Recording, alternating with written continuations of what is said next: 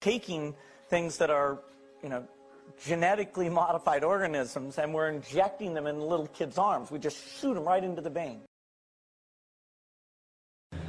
First, we've got population.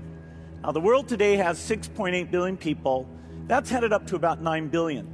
Now, if we do a really great job on new vaccines, healthcare, reproductive health services, we could lower that by perhaps 10 or 15%. Now, if we do a really great job on new vaccines, healthcare, reproductive health services, we could lower that by perhaps 10 or 15%.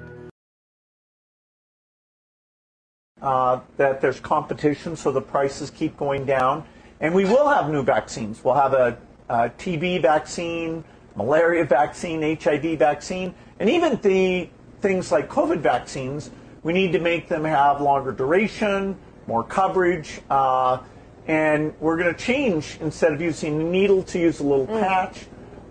So the pandemic really highlighted that we've been underinvested in those innovations, and our partners in India are part of how we're going to get these breakthrough products done.